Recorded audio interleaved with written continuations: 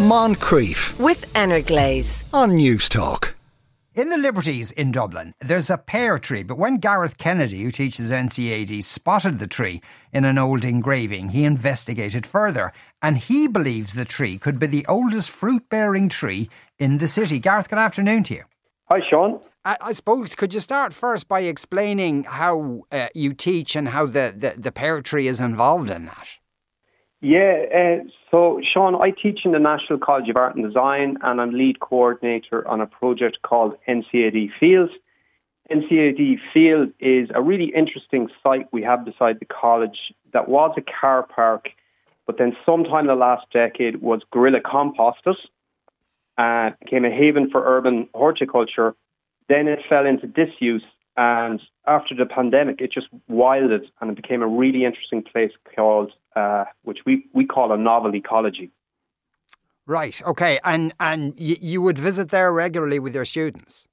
Well, that's what we do. We cite the course in there. It's the only third level course where about 80 to 90% of it is held outside. And the thinking is, you know, how to introduce critical ecological thought and action to art and design students. And the best way of doing that is just full immersion outside. Right. And is that where the pear tree is located? The pear tree is not there, but the pear tree is in our neighbour in the digital hub.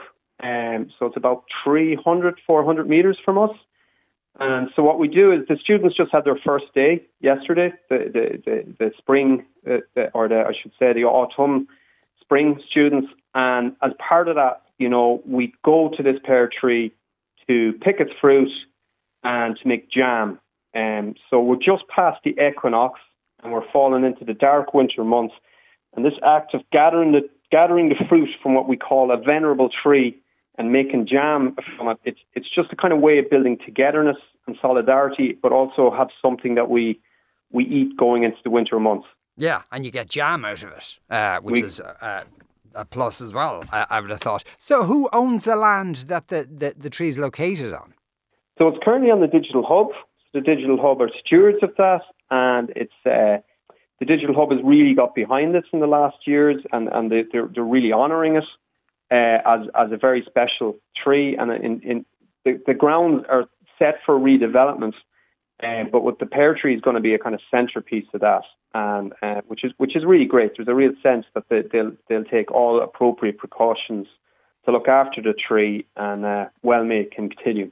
Now, and I suppose you assumed that the tree must have been pretty old, but tell us about the engraving that you spotted it on. The engraving on the tree. So yeah, that's from I think that's from a bangle that was put on it in the 1950s, where a man, I don't know the man's name, but he saw that the tree was beginning to list. He put a bangle on the tree to attach it to the wall to hold it up, and the digital hub has since taken that off and put on a kind of softer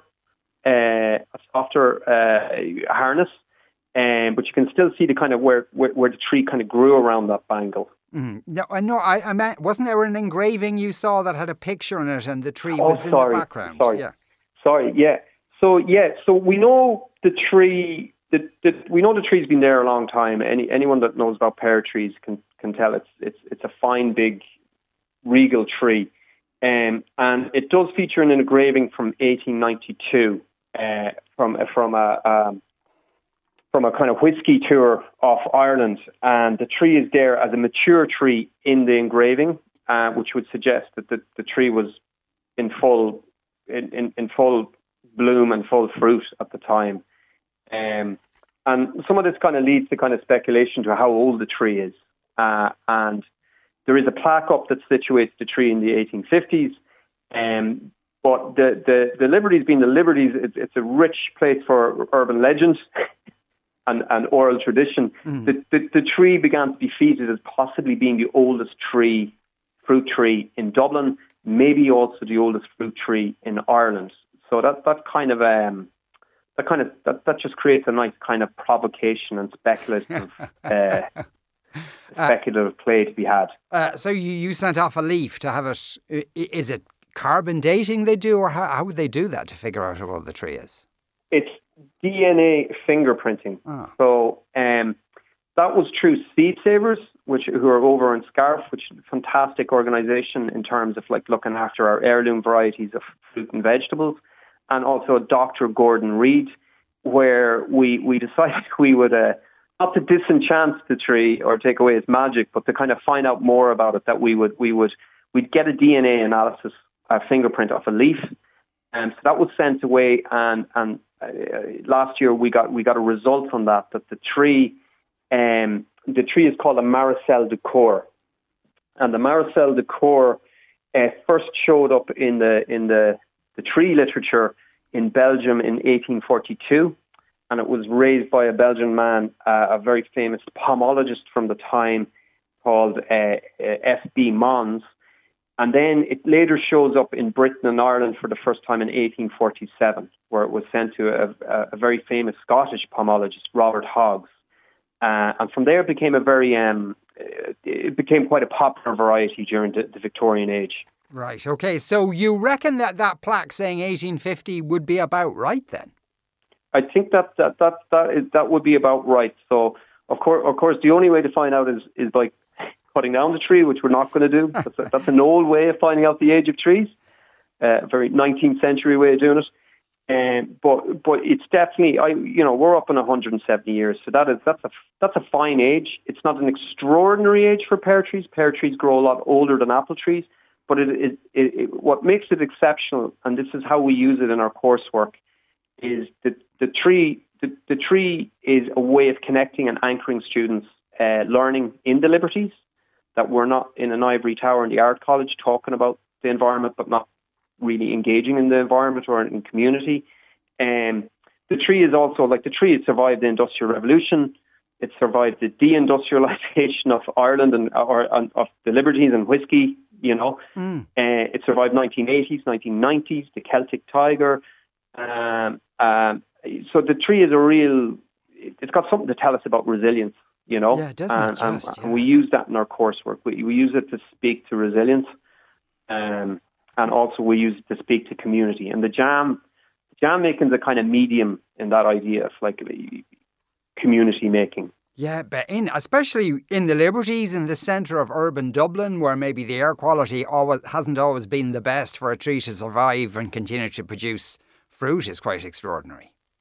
Well, that's it exactly as well. It's obviously made of tough stuff to survive smog-ridden 1960s, 70s, 80s Dublin, and leaded petrol and all of this. So it's a really, it's really. What's also nice is the life of that tree. Assume it is from 1850, it's as old as this kind of industrial revolution that's kind of put us in the kind of like the situation we're in today, around an excess of carbon dioxide and climate crisis, which is really starting to express itself. Yeah, so do you reckon it is the oldest in Dublin anyway? Well, this is why I'm enjoying being on the radio. It's a provocation to put out there. If people, if people have, I think they have an older tree, an older fruit tree, would love to hear from you in NCAD. Would love to incorporate it into our coursework. Would love to make jam out of it.